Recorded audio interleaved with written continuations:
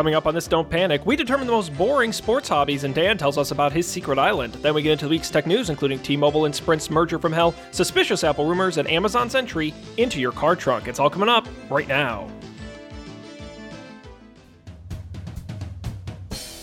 This is Don't Panic, episode number 201, recorded April 30th, 2018.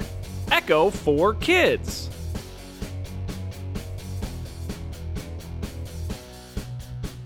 Hello, everybody. Welcome to this episode of Don't Panic, the technology podcast on gadgets, the internet, and the most important thing, you. I'm Sean Jennings, joined as always by two guys who would do anything for love, but they won't do that. It's Colby Rabidou and Dan Miller. Hello, gentlemen. Hello, Sean. Welcome to the show this evening. What's going on? What's the good word?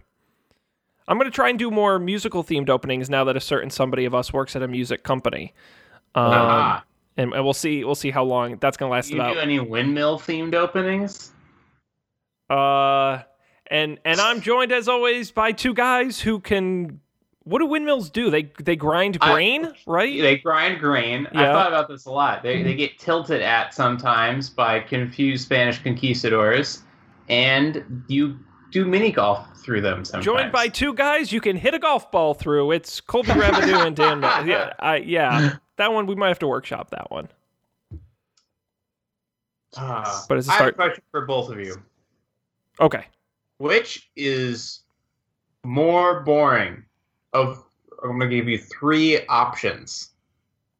Fishing, golfing, bird watching. Who are you with? Who are you with? That's a good question.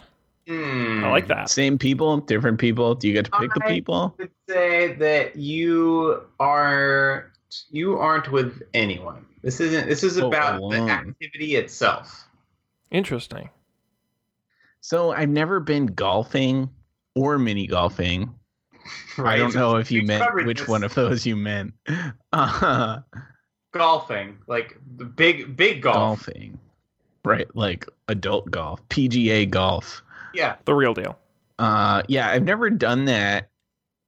That doesn't seem so bad if there was no one else around. Like if I had the whole golf course to myself to just like book around, that'd be pretty awesome. But I don't see that happening. Yeah, you're just gonna have a lot of angry people behind you wondering what's taking you so long. Right. That's the only one of the three you actually have. There are people behind. It is a sport.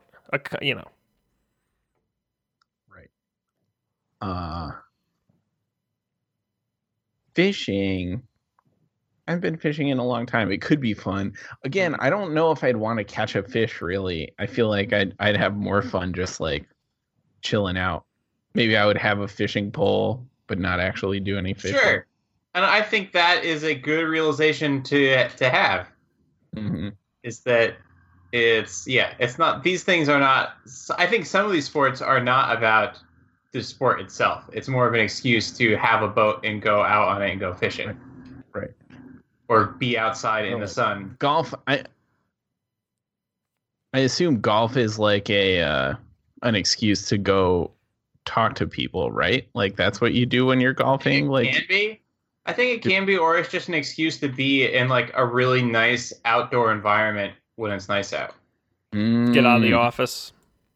Right. And sometimes it's an excuse to do business outside. That's true. Right. That's true. I've never business golfed either. I don't know if that was. Some say that's the best kind of golfing. Yeah, I think there's business golfing and then there's mini golfing, and those are your two kinds of golf. You don't have sometimes called big golf, sometimes called business golfing. Business golf. What are you guys doing? We're doing business golf. Now, Sean, you've been business golfing. I went business golfing once, and it was an absolute disaster, and I will never do it again in my life. No, I think between those three, as long as you promised me there was no expectation of my performance at any of the three, like I wasn't going to be judged or expected to be good, I'd probably choose fishing. Just because I think... Choose fishing as what? The least boring or the most boring? The least boring. Okay. Or at least, I'm sorry. But that was the question. What's the most boring? Oh, I'm sorry. I thought you meant the one I would be willing to do. Of course, No. I phrased the question through my lens. No, which is the least boring? No. Which one's the most boring? Bird watching. Okay. For sure. I don't even think it's close because it's just so passive. Now, if it were bird shooting, Yeah, right. then we can talk. More like it, but how much more passive is it than fishing? You could be out there all day and not catch anything. Yeah, but that just means you're not good at it. Or the fish are. At least there's the opportunity for action. You know, in bird watching, there is a 0% chance you're going to get some action. Right. I don't know. What do you think, Dan? Well, I read this interesting article that got me passively interested in bird watching. Okay. So Well, you're one in a of good my place for it. New York City's known for some bird watching. It actually is. So one of my hobbies, and I'm a very busy man with lots of interesting hobbies, is just to go on Google Maps and look at stuff that looks weird, and then look those things up on Wikipedia, and then just do that for like an hour. Okay. You ever do that? No. Like weird looking islands. Like, well, I didn't know there was an island off the coast of like Georgia. Like, what happened on this island? What's the history of this island? Is that how you found the Faroe Islands? No, but it very well could have been. Maybe that trip was what really, set me on this path. So I was doing this off the coast of Alaska for some reason, and I saw this I was wondering. Oh, I remember. I was trying to figure out what is the westernmost point in Alaska. And it turns out it's not the tip of the Aleutian Islands, which is that island chain that's sort of at the Bear's Feet of Alaska, and it's this island kind of out in the middle of nowhere that is the site of this. I promise you, I'm getting to where bird watching. Oh, we're listening. The site of the only terrestrial battle fought on U.S. soil in World War II, or I think the only terrestrial battle since the Spanish-American War, and the Japanese invaded it and we took it back. So that when they Japanese built these temporary landing strips, which is you level some ground and then just roll out a mat, basically. But it's been long abandoned. No one lives there. It's not necessarily poor environment. I mean, it gets kind of cold in the winter, but there's no reason to. It's pretty remote. But there are two sets of people who visit this island. One set of people are bird watchers because every remote island has their own set of birds. And I learned that one way that you can bird watch is to play it like Pokemon. You want to see every bird. Mm-hmm. And a great way to see every bird is to go to these remote islands, because every bird you see will be one that you hadn't seen before. You get so many bonus points. Yeah. So that's one. Is there an app Untapped for birds? I would bet someone's had to have done that. That's a no-brainer. Isn't that called Twitter? I think. Oh. Wah, wah. No. I don't know, but it probably is. So that's one set of people. The other set of people are people who fly regular planes and they're circumnavigating the globe, because this is conveniently located in between Russia and Alaska. It's a great place to stop. And what they do is they pay people to drop off gas, on the island beforehand so they can fuel up and keep going. But not many people stop there, but some people do. So this one guy did a couple of years ago, and there's abandoned military buildings, and that's it. And he sets down, and it's in the summer, so it's 60 degrees. He's this isn't bad. I'll pitch my tent here instead of getting in the plane. It's not in any rush. He's not trying to set a record. And then I'll keep going. And he walks into one of these buildings, just poke around, and sees dogs, little tiny dog-sized rats. Tons of them. And he fuels up his plane and leaves immediately. Just keeps flying. And apparently these rats were brought over during World War II and have also evolved into their own little species, just like the birds have. Anyways. So I don't know that I feel like bird watching and fishing and golf are all the same, because you're not doing it to bird watch necessarily.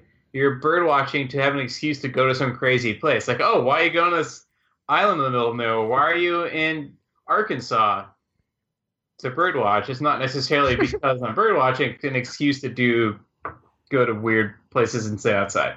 Yeah, Just like golf is an excuse to go to weird places and sit outside. All these, destination golf courses. That's my rant. No. Sounds like Colby, you sound unconvinced. When you say dog-sized rats, what dogs come in many shapes and sizes? Not like a Great Dane. I think more like a Boston Terrier. Oh, okay. That's a big rat, though. Yes, and what he impressed upon you in the article is how many of them there were. It wasn't like he saw a big rat. It was many big rats. Right, because there are also no predators on the side. Just predators. Right. It's like Canadian geese in Boston. Are there no predators for Canadian geese? No. What about the Boston so Terriers? I would venture that if a Boston Terrier tried to take on a pack of Canadian geese, I would be watching. The geese would win, and it would be horrifying. The problem with the Canadian geese here is they roll like 30 deep. Like it's not just like there's two. There's 30 of them, which I dare say is enough to like take, however many humans are around at any given time. Which take is terrifying. Humans. I think if they wanted to take a person, they could take a person. Now, why do you think they haven't? Is this like an understanding that was reached at some point between the people of Boston and these? I don't know. Maybe. These geese that are holding them hostage? Blink I twice, Colby, if... I think they just haven't run out of food yet, but I think the day's coming that like their numbers will finally reach critical mass. Great geese food war of 2020. Yes, and then they'll start taking us. I'm thinking about this because like spring is sprung and soon, right. soon it'll be that time of year again. But alas, rodents. What are you gonna do? The worst. Geese, the rodents of the sky. I think that's what they call them. That's what Canada calls them. Wonderful. Was that your piece of banter, Dan, that you wanted That was my banter. Okay. I just want to make sure we got to it. You how to play my fun Google Maps game. I'm happy to do it anytime. Well, why don't we tell the folks at home, who, including those who are watching us live right now on twitch.tv/don'tpanicshow and facebook.com/don'tpanicshow, why don't you find your most interesting place on Google Maps and send it to us at don'tpanicshow@gmail.com or tweet it at us at don'tpanicshow, and we'll talk about it next week. Or right now, actually. If you tweet it at us right now, maybe during the show we'll talk about it. But find some interesting place. I'm so excited. Yep. Make Dan's day. You know what? Tweet it at us and also at JazzDan and make sure Dan sees it. And he'll have a real treat. I will. It's the least we can do. Dan? Jazz Dan. The Jazz Dan. The one and only Jazz Dan. That much I can say. Yep, the original Jazz Dan, except no imitation. Perfect. Anything else going on, gentlemen? Or is that... I'm glad it's not cold anymore, although it was cold today. Was a little cold. I messed up and like only had a light sweatshirt. Like a chump. It's hard this time of year. I didn't mess up. Again, I refuse. Good for you. I will not back down. Very confident. That's what I've since like early March. I've been wearing my like spring jacket just on principle every day. But today it finally got warm, so I switched to a light sweatshirt. And now, then it was cold again. I don't know. Well, tomorrow's May 1st, so we got to turn this around. With you. Yes. Oh, boy. Thank God we're missing it this year. How many brands do you think will toot? I didn't see a lot of April Fools this year, but I think that was because that fell on a weekend. Mm-hmm. I'm sure we all know that brands don't work on weekends. Hey, as someone who runs a brand, I can tell you they do not. My brand takes the weekend off. Oh, yeah. For sure. There's no exciting roofing news breaking on a Sunday night? If there is, I'm not paying attention, so I take my weekends off. We are a Monday through Friday operation. Very clear.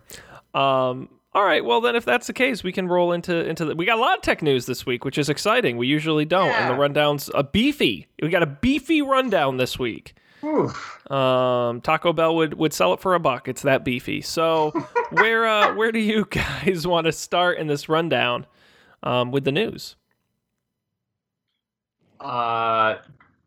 Let's start with the big news: Sprint and T-Mobile. Sprint T-Mobile. Now, I swear we've talked about the threat of this before. Definitely have, but it was going to happen and then it didn't. Yep. We talked about it then, and I think we talked about it when it was getting rumored recently in like 2017, 2018. Yeah, I mean, I think the big thing that held it back all those years ago was regulatory approval. They didn't think they'd get the approval under the Obama administration. It's different days now. So T-Mobile and Sprint have announced that they officially have reached a $26.5 billion merger agreement. If approved, it would combine the third and fourth largest carriers in the U.S., making them third place behind Verizon and AT&T. Let's break down how this would work. First, the merger would not complete until well after. They say it'll take 3 to 4 years, and even after that, it's going to take time. It's going to take a lot of time to merge these guys. So you'll still have T-Mobile and Sprint operating past 2020. It'll take a good amount of time. This, of course, is T-Mobile, Sprint, but also their sub-brands, Metro, PCS, Boost Mobile, and Virgin Mobile are also included. But it's likely most will be merged into T-Mobile. That will be the name of the company that moves forward. Sprint brand is likely to go away. They claim the advantage to you, the consumer, are cheaper prices. They don't really say how that's going to work. But they do say it's going to speed up 5G rollout, because it's interesting. 5G. So it's one more than 4G, not quite 6G. And what's interesting is that these two companies have different realms of spectrum in the high, mid, and low bands. And separately, they don't quite have the right spectrum to make it work. But when you smash them together, their theory is we finally have the full range of spectrum we need, like a Verizon or AT&T, to fully roll out. Wait, that's crazy. 5G. That's why they're merging, is because of some other regulatory problem? I would say that's why they're merging, but it certainly is part of it. They would struggle separately to roll out 5G based on the spectrum that they have.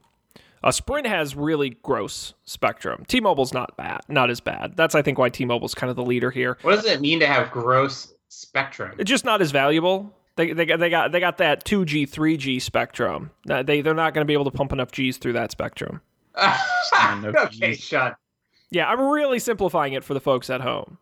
I can assure you. Now is this the same thing when they in Top Gun, when they're experiencing like 12 Gs? Is that the same unit of measure we're talking about here? 100%, Dan. I'm glad you made that parallel between what we're talking about in the film Top Gun. Very similar. Very similar. It usually does apply. Mm-hmm. Now, T-Mobile parent company would hold 42% of the combined company. Sprint majority owner SoftBank would get 27%, and the rest would be publicly held. It would be led by current T-Mobile CEO John Legere, who you may know as the sort of uncarrier guy who's kind of the face of the company. Sort of crazy. I saw the picture of the Sprint CEO I've never seen before, and that guy standing next to each other. They couldn't look like two more different people.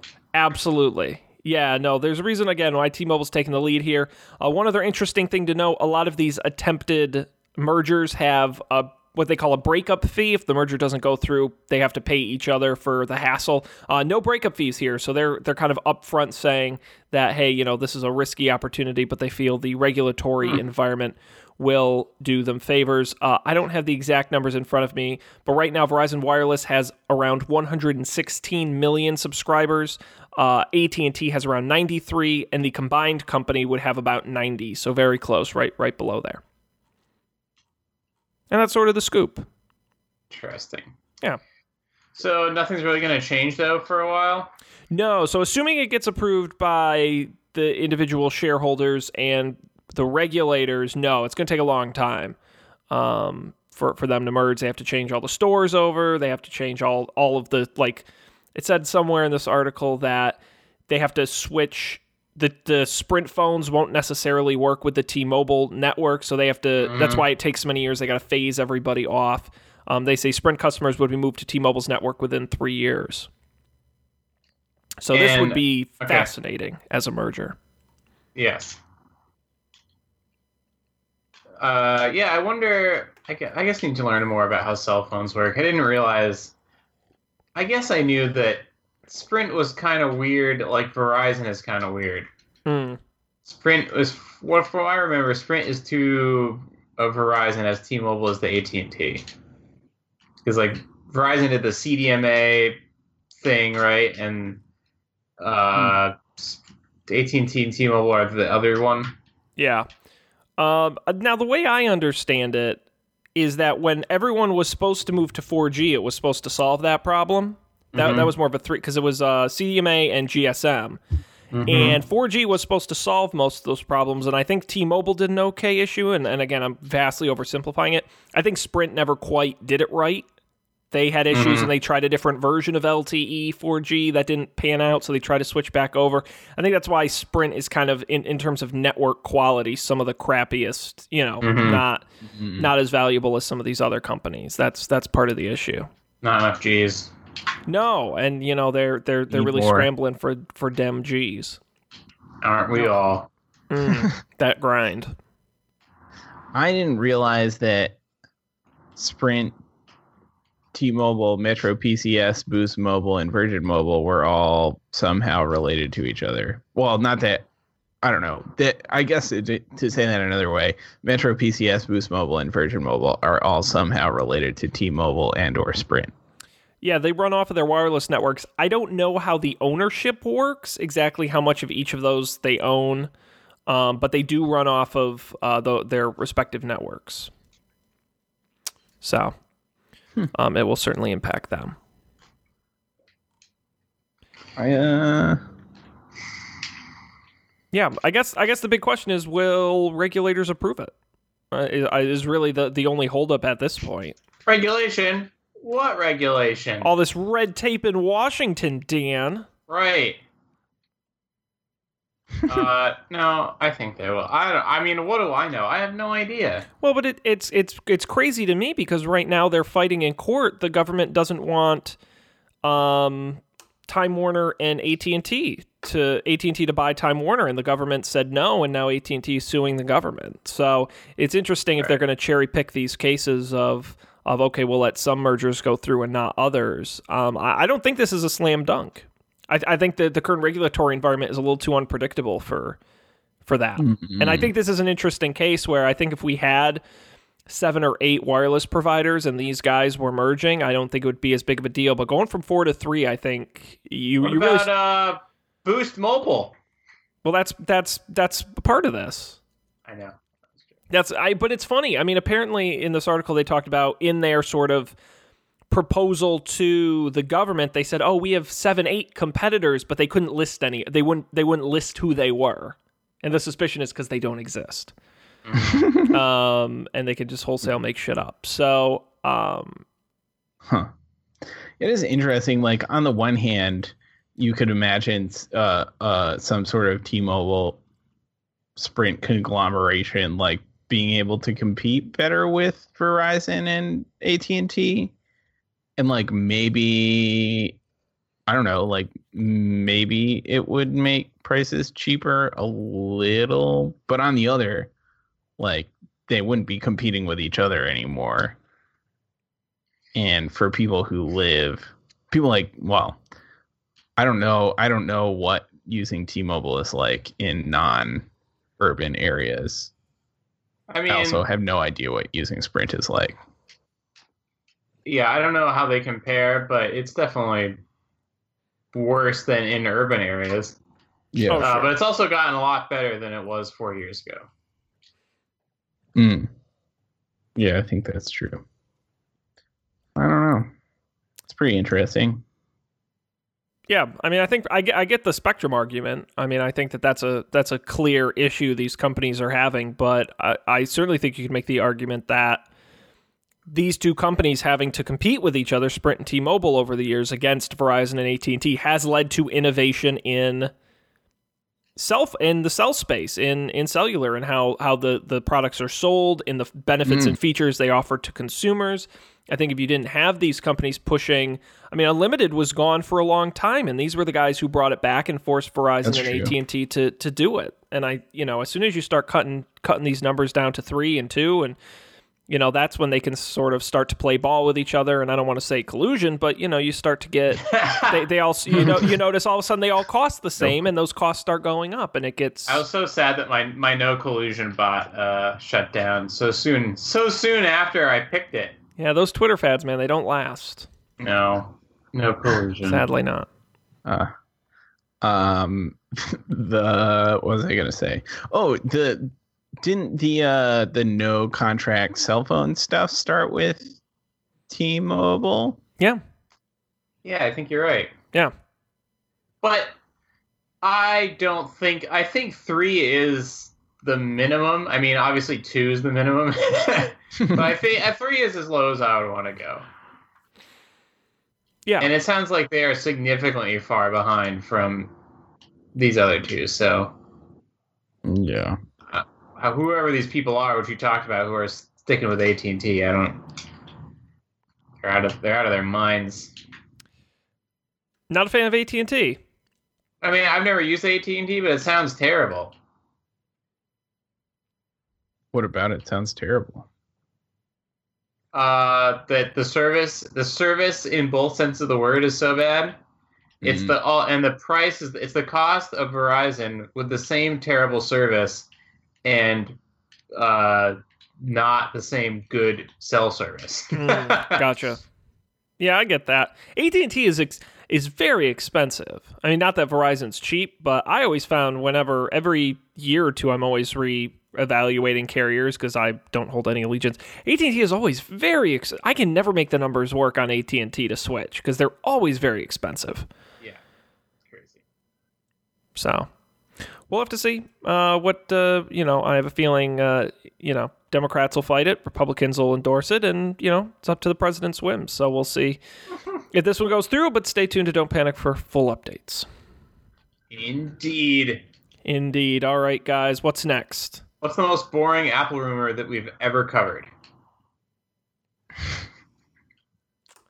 Oh, sorry. I misread this. It says bogus. Bogus. Oh, no, because I don't believe it, because I don't think it's real. No, it's not boring. I just don't buy it. I mean, I would be able to think of the most boring one. I guess the education stuff was pretty boring. Yeah, HomePod. Some of the early HomePod rumors were pretty boring. Yeah, HomePod is kind of boring, too. Yeah. Someone told me that they stopped selling the HomePod already. No, we didn't. There was a story. We didn't talk about it on the show, but they slowed production. Oh, I see. Significantly. And yeah, there's issues. For sure. This story, a rumor that we can talk about this. I do not believe this is accurate or real at all. But a story in CNET and also in Bloomberg cited a person familiar with the plans that Apple is working on a VR and AR headset. Is this Bloomberg? Bloomberg. Okay. Yes, it will reportedly arrive in 2020. The report describes a headset that has an 8K display for each eye. The headset will have cameras that detect the surroundings. Now, Sean, what's the relationship between Ks and Gs? Okay, so what it is, it's a ratio. So for every 4 Ks, you get 2.5 Gs. Oh. Okay, and you got to do the multiplication. All right, and don't even get me started on Ls because that's a whole nother thing. Right. Okay. All right, but that's how you convert between the two. You got to remember that formula. Got it. It's kind of like Fahrenheit to Celsius. That must be an imperial system. Yeah. Okay. The headset will connect to a dedicated box through high-speed wireless tech called WiGig, which we've talked about on the show before. That's Intel's high-speed wireless standard that they think headsets are going to be using in the future. The box will be powered by a 5-nanometer proprietary Apple processor. This is an as yet unreleased chip because the current A11 Bionic processor is 10 nanometers. So it's something they don't even make currently. It is codenamed T288, and as I said, will reportedly arrive in 2020. Is but that that's all we know about Star Wars droid? I have no idea what I first read it as T2, and I'm like, is that like a Terminator reference? And then I saw the 88, and I'm like, all right, you've lost me. When was Terminator 2 released? After 88. Oh, okay. Yeah. So the question is, guys, do you think this is a thing? Do you think this is a real thing? I wouldn't be surprised if it was a real thing. I don't. I would be very surprised if it was released Ever or in 2020? in 2020. I mean, I would be surprised. It's not one of those things just like, oh yeah, Apple's gonna make an AR. This is VR headset. AR or VR? I guess it's unclear. It says they're working on both. This Right. specific device is VR, but they're supposedly working on both. Right. I do think that one of my big don't panic hobby horses is the general VR work environment. What is the operating system for VR? Yep. And I think that Apple could do that really well if they think to, which I'm sure they have, and if they think it's a good idea, which who knows. I think that would be one of those like no-brainer Apple products. Like if they thought VR and AR was good enough, like they thought the multi-touch screen was good enough in 2007, and they were like, you know what, let's make an app store, let's make it like iOS and an app store for VR. I think that could be great, but they would have to like super commit to it. Sean, you look uncompressed. You look skeptical. I am skeptical as hell, and here's why: because I think old Apple would do something like that. New Apple makes, what version of iOS are we on? iOS 11, which is kind of crappy. It's not great, and the interface isn't great, and it's not good. And we've talked about this on the show, so don't act surprised. I've held this opinion. This is not new. I've complained about iOS 11 many a time. But it's weird and it's clunky, and it looked like it was one of those, you get enough. I'm not going to use that analogy. You get too many cooks in the kitchen and you get a gumbo that doesn't really taste like much. And that's what would worry me about this VR project is I feel like old Apple could have done it. Apple today, I'm so suspicious that they can make a just nice, simple, easy to use VR interface. Mm-hmm. If they did. Interesting. If they did. If they did, would it be like what I'm describing, or do you think if they were to make it that it would be just like an accessory for the iPhone or something? That's a good question. I think it would be like an extension of an iPad, where I think it would run on its own. But in the same way an iPad is a bigger iPhone, I think the VR headset would be an iPad strapped to your head in terms of functionality and in terms of the types of apps and tasks you would do with it. I strongly disagree. I think that VR and AR are as significant of a paradigm shift as like the mouse is to touchscreens. Oh, I agree. I absolutely agree. I'm not saying Apple should do it this way. I'm saying this is the way I think they will do it. You're super cynical tonight. I don't like current day Apple. I really don't. I am absolutely super suspicious about everything they do because I just think they're so. You look at something like HomePod and you're like, this is so mediocre. Like it's not bad, but it's not great. It's fine to make mediocre things. Well, that's fine, but then then we have to say they're going to put out a mediocre VR headset, which is going to be like everyone else's mediocre VR headsets. What faith are that they're going to solve this problem that to date no one's really come up with? I guess my big contention is I disagree that iOS 11 is terrible.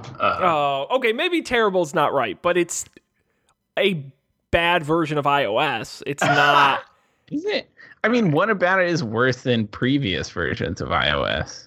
I think it's bloated and buggy. I mean, you have to remember, iOS 11 is the version where Apple finally said we're not doing yearly releases anymore, and we're going to do a TikTok, and we're going to have to fix all the problems and issues with it. This was the one that pushed them over the edge. It's gotten better with updates. I'll give it credit it's better than when it first launched last year, but it is not spectacular. Interesting.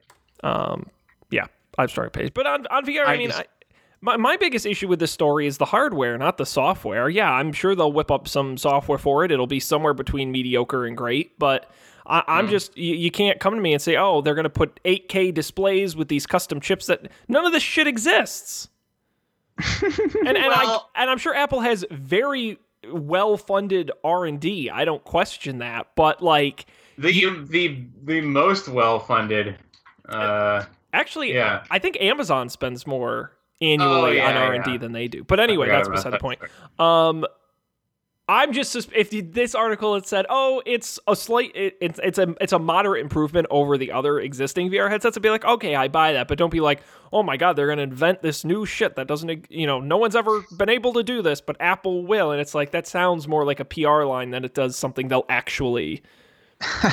There's one prototype of it in a safe somewhere that will never see the light of day. That's my theory. That was the iPad for years before the iPhone came out. And this in 7 years probably is a product, but that's what I think. In 2020, there is a significantly pared down version of this that might come out then, maybe. Yeah, I guess 2020 is kind of close. It seems so far away. I think Apple probably has to, when do they have to start manufacturing something they're going to release in 2020? Certainly in 2019. Well, they've got I guess if it is a brand new product with brand new like chips and hardware, yeah, you're probably right. Yeah. So we'll start hearing whispers. I mean, I'm sure they're working on something. I just think the specifics of this are like, yeah, whatever happened to the car?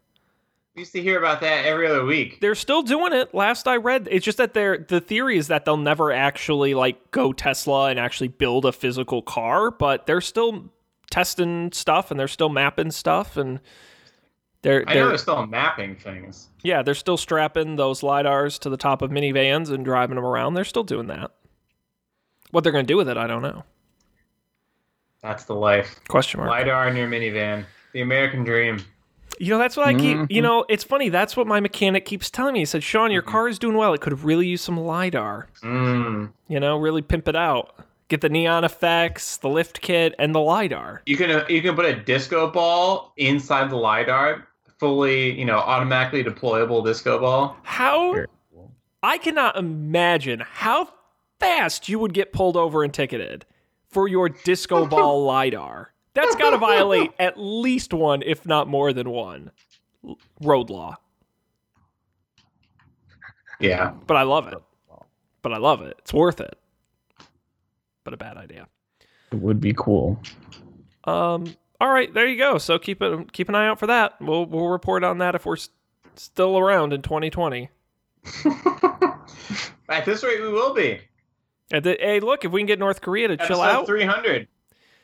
We might still be here. All right, what else we got in here, guys? There's still time for news. We're chugging through these stories. Colby, you got anything? You've been. They're redesigning Gmail again. Yeah, I thought they rolled this out to everyone, but I still don't have it. They did, but slowly. I don't have it either.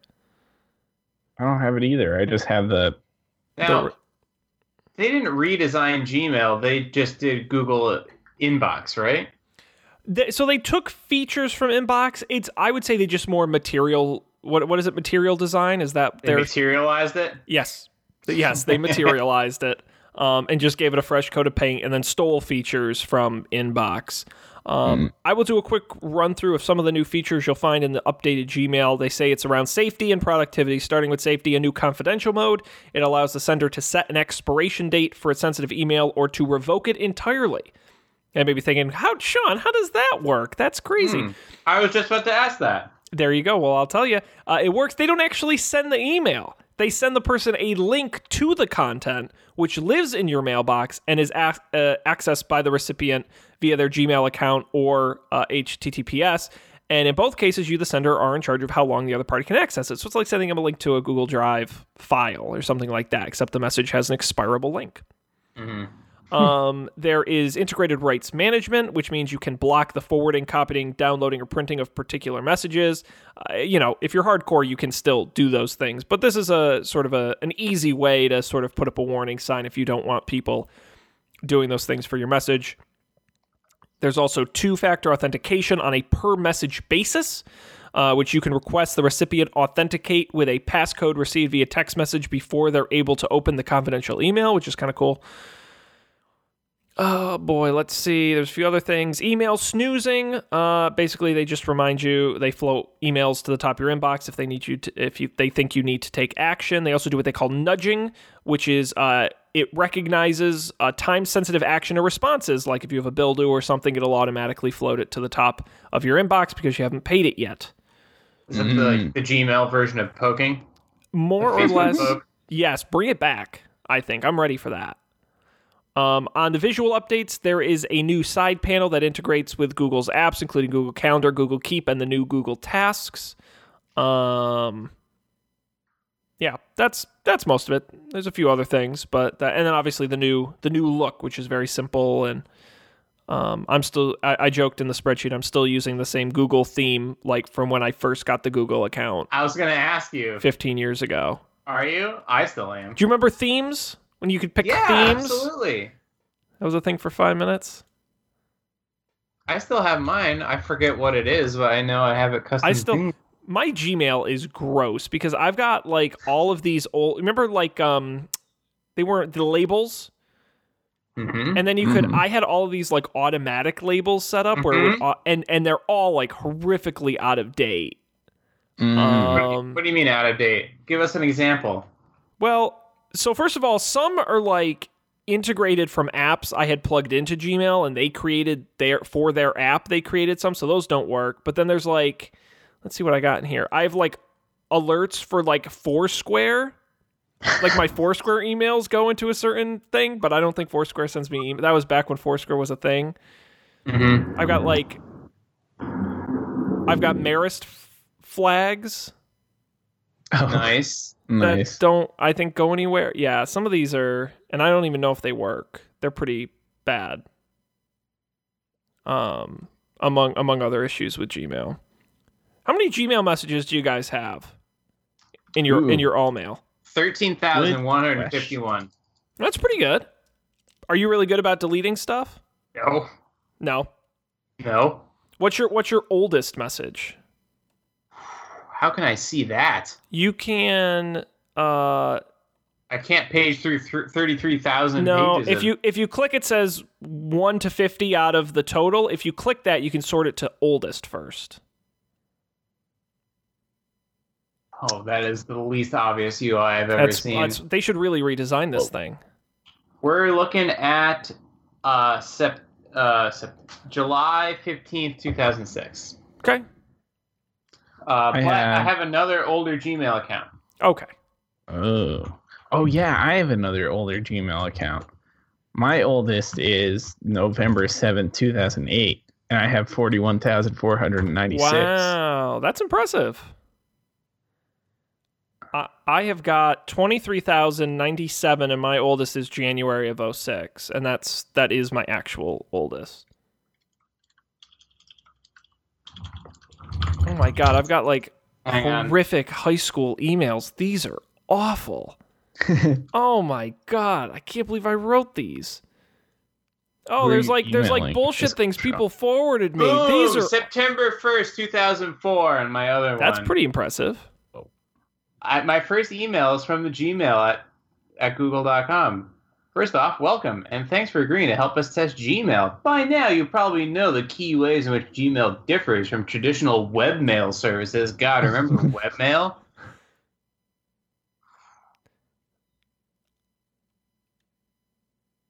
Oh, yeah.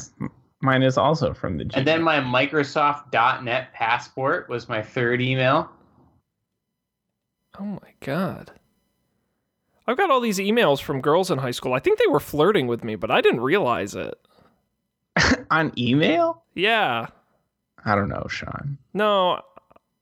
It could be. I think, no, I know, because I read them now, and I'm like, oh, I get what they're going for. And at the time, I might not have put those together. My friend sent me an email about Sheriff Joe Arpaio on October 9th, 2004. What? Wow.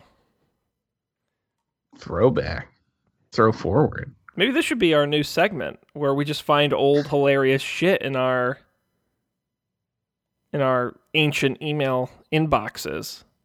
Oh, One of my seventh email is a welcome to MySpace account confirmation. Ooh, nice. That is awesome. Emails with my plain text password in them. And we could be here all night. Yeah, I'm sure people are really enjoying us reading This old is great emails. radio. But yeah, pretty spectacular. Actually, a significant chunk of the beginning emails are just like MySpace notification. I'm very glad I never had one of those. I'm very proud of my 2004 start date. Mine was 2005. But alas, no one should ever see this. This Yes. should be lost to history. Oh God, we're gonna move on here. Oh boy. This is a slippery slope. Is there any other news in here you guys really wanted to get to? Before we moved on, we've got 3D Touch, Snapchat, Snapticals, Amazon in your car trunk, Echo for Kids. So what was the deal with the Golden State Killer? So what it is he was a bad guy and he killed and raped a bunch of people, which I wouldn't recommend. But in order to get him, what they did is there's a website called GED Match.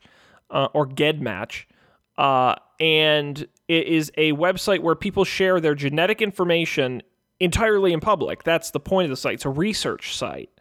Oh, So some of the early reporting was like, oh, it was a genealogy site. It really wasn't. It was more of a research site, and investigators were absolutely legally allowed to use the information.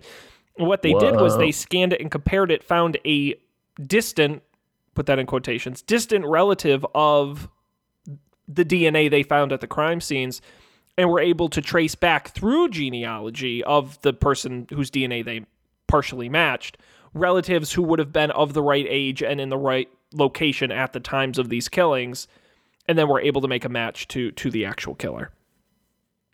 it's crazy. Now, see, this reminds me of the Cambridge Analytica stuff, Yeah, right? Like friends of like- friends. Right. DNA is sharing. You're not just sharing your DNA, you're sharing the DNA of your family, which is weird and uncomfortable. Yep. Not that I'm planning on being hunted down by my DNA at any point, but like, Well, and interestingly enough, this isn't the first time this has happened. Other crimes have been solved using similar methods. This is kind of the most high profile, but using partial DNA matches of relatives. That is crazy. it is crazy.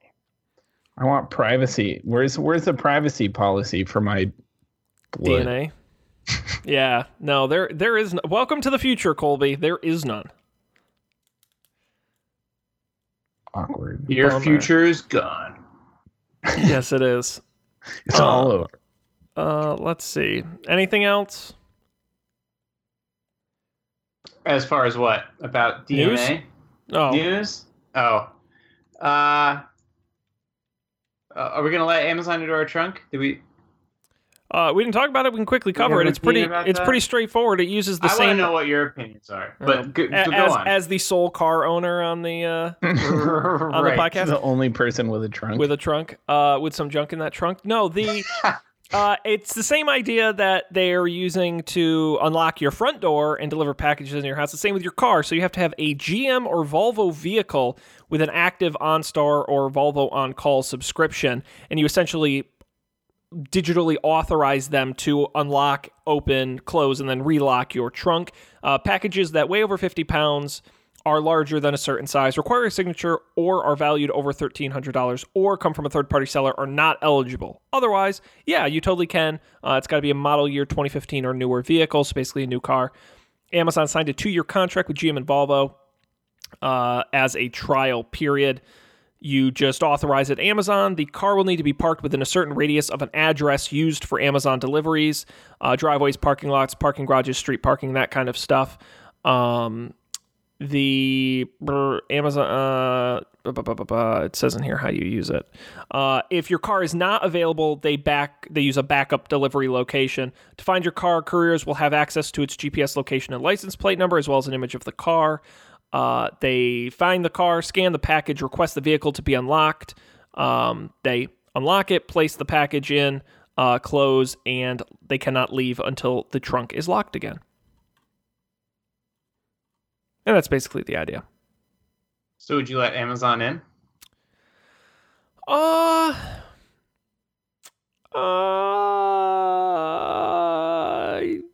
would, but I can think of a bunch of other ways I'd rather get my packages. Yeah, I don't understand who this is convenient for. I mean, I guess this is...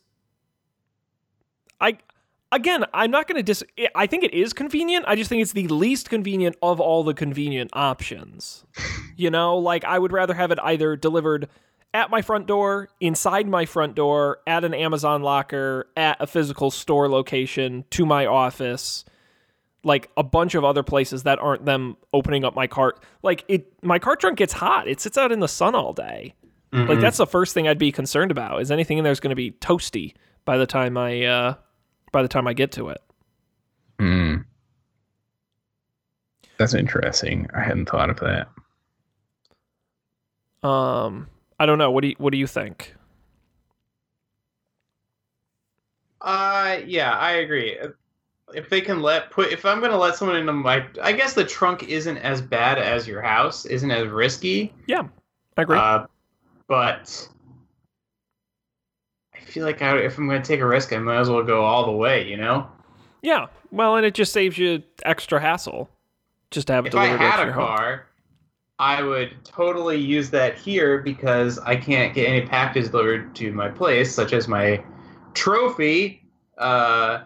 And so I have to do the dance where like UPS is going to come tomorrow or USPS, and then they won't be able to drop it off. Then when I have to go to the post office and pick it up, which is fine. But I wish you guys would be like, put it in my trunk.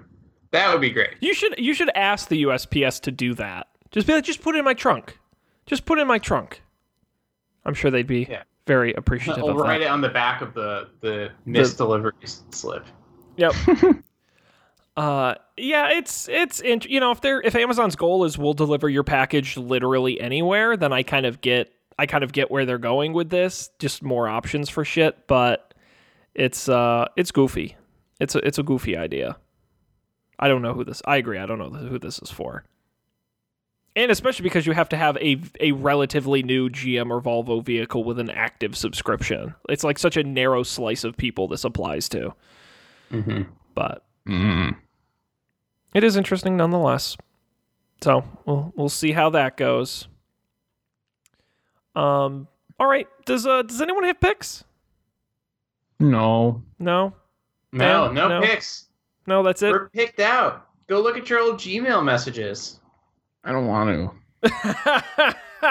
It's traumatizing. Yeah.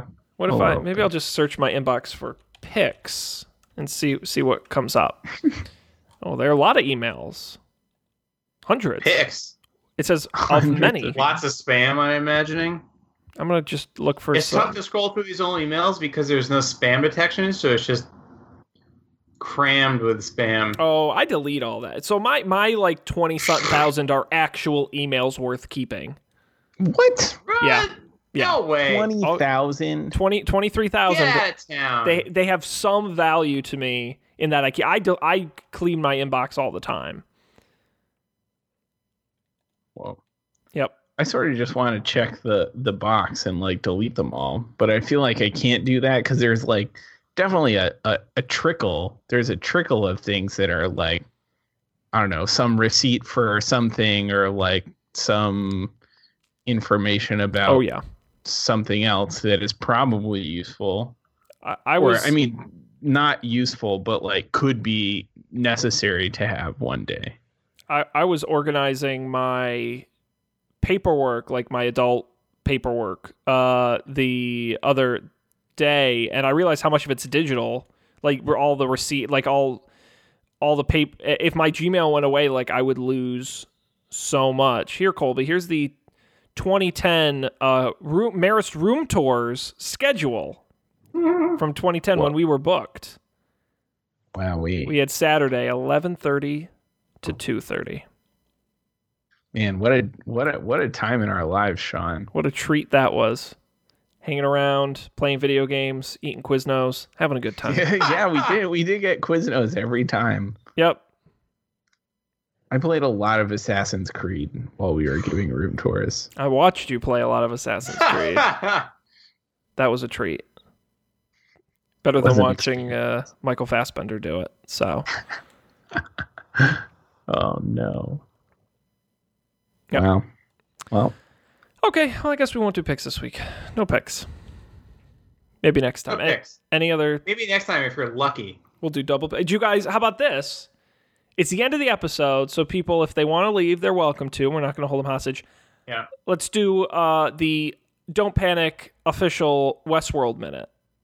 Oh. Because new episode last night. Okay. Of Westworld. Right. If people don't want to be, spoiler alert, we will spoil it. Sound the siren. Spoiler alert. Spoiler alert. Please evacuate the premises.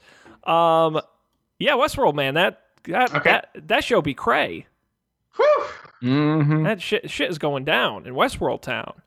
Now, was it one of you who told me? I think it must have been Colby, who was like, "That was Teddy up face down in the water." That was me. That becomes super important as of this episode. How so? Because it seems as like on the face of it, it seems like Dolores is finally like taking pulling Teddy along to her side. Like he seemed kind of pissed off.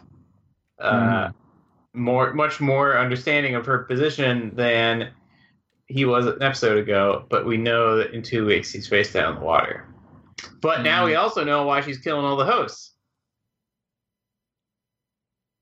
Oh wait, so to bring them back. Right, so is she just going to resurrect all the hosts in the lake, and then that's how she gets them? Interesting. Maybe. Mm-hmm. Is it a trick? Because we cut out. We don't see Bernard after that. We might not flash forward again until we catch back up. That's true.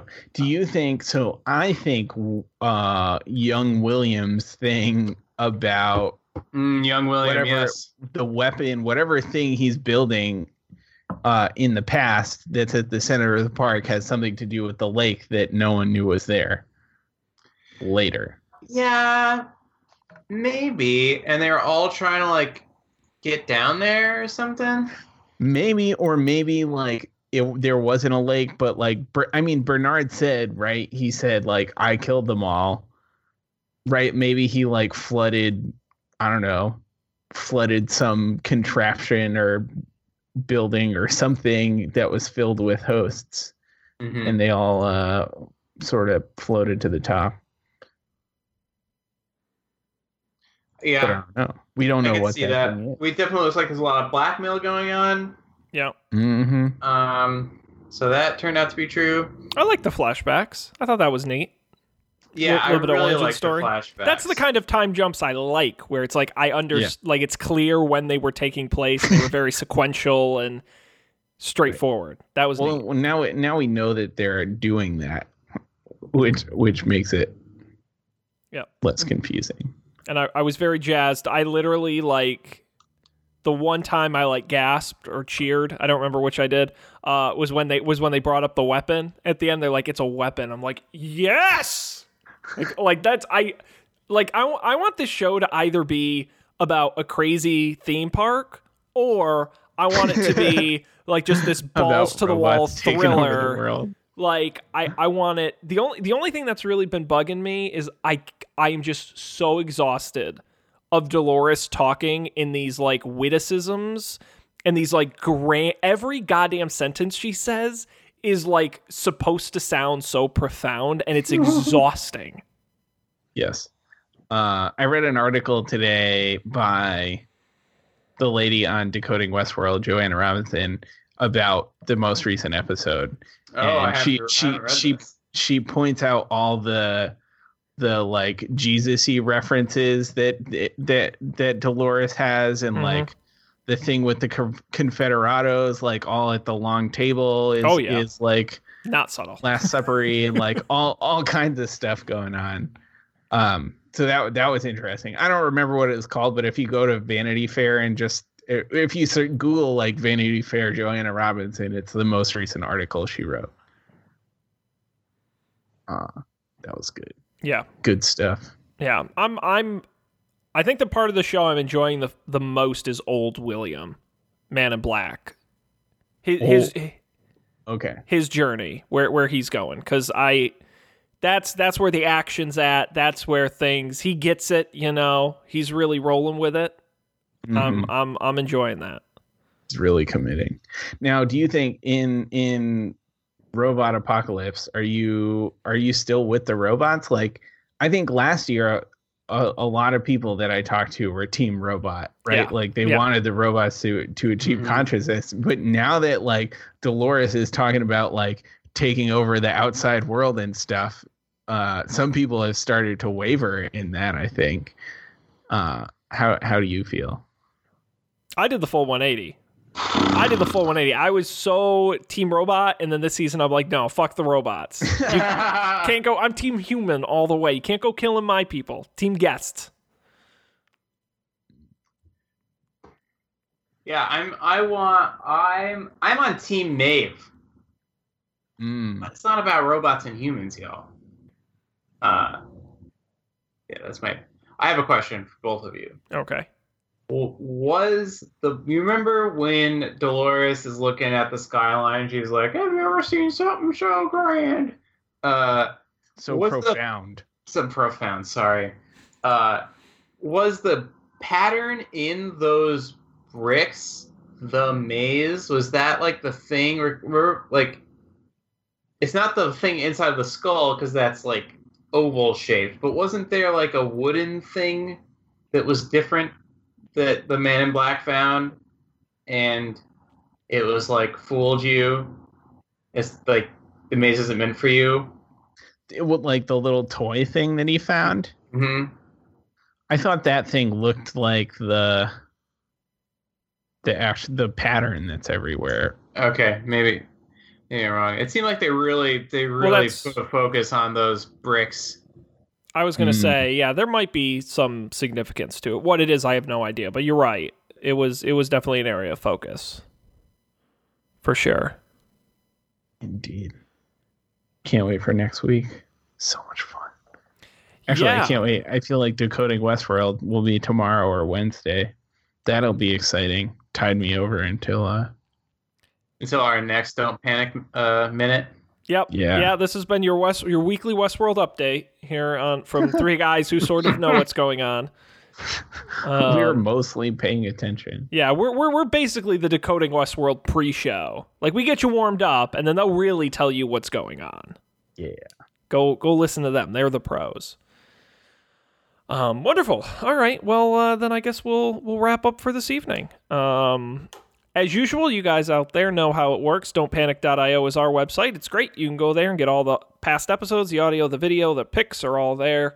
And, of course, information on how you can subscribe. We're anywhere podcasts are at, iTunes, Overcast, really anywhere you can get them.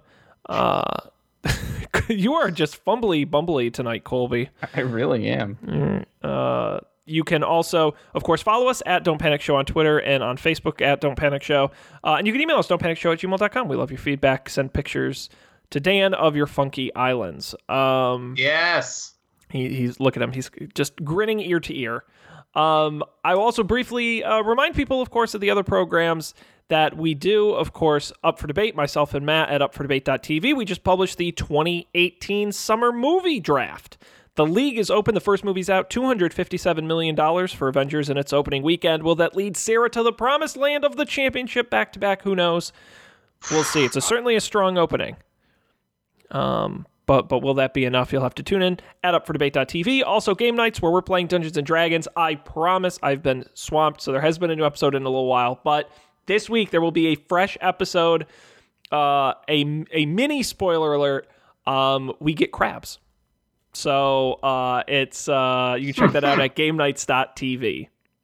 And by get crabs, I mean get beat up by crabs. Right. We get crabbed.